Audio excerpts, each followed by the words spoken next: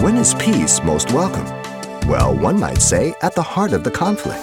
That's precisely what Jesus did when he appeared to his fearful and disillusioned followers. He brought a true peace that surpassed all comprehension. Here's Pastor Xavier Reese with encouraging words on today's Simple Truth. The door was shut. The disciples were assembled due to their fear of the Jews. The Lord Jesus came and he stood right in the middle of them. The word of Jesus was, "Peace be with you." Jesus showed them his hands in the side. Look at my side. Here are my hands. They represented the payment for the sins of the world, the love of God for the world, that which provides peace with God for justification in Romans 5:1. You see, if we don't know Jesus Christ, then we are enemies of God. The wrath of God is upon us. And Jesus died to make the provisions for our reconciliation, that we no longer be at war with God, that we no longer are under the wrath of God.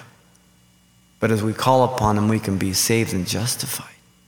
We live in a real world as Christians, but we live through the power of God and his word, and there's warfare, there's difficulties. There's the old sin nature I still have, there's the new sin nature I have. The new nature, the sin nature, they clash. But I can be more than a conqueror if I walk in the Spirit, deny my flesh, and keep my eyes on the Lord as I seek him for the circumstances, situations of life. Power of death did not hold Jesus. He's alive. Then notice the disciples were commissioned by Jesus in verse 21. Jesus proclaimed the peace that was to accompany them, not the peace of the world, but the one he had told them about and promised them in John 14:27. Not as the world gives, but as I give. And the world you shall have tribulation, be of good cheer, I have overcome the world.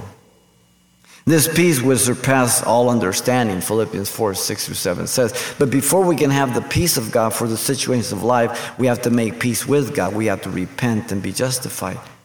So peace with God means my repentance, recognize I'm a sinner and that he died for my sin, rose from the dead.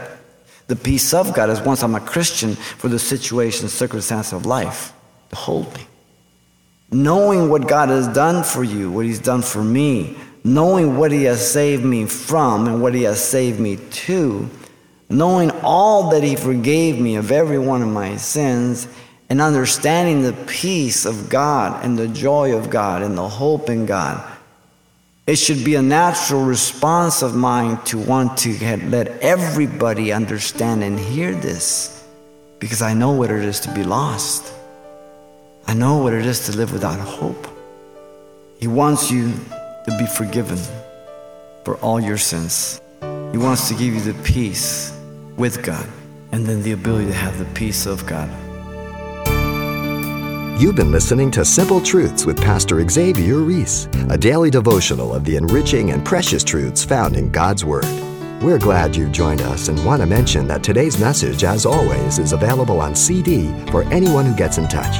To make your request, give us a call at 800-651-8352. That's 800-651-8352. Or write us at Simple Truths, 2200 East Colorado Boulevard, Pasadena, California, 91107. Or visit our website, CalvaryChapelPasadena.com.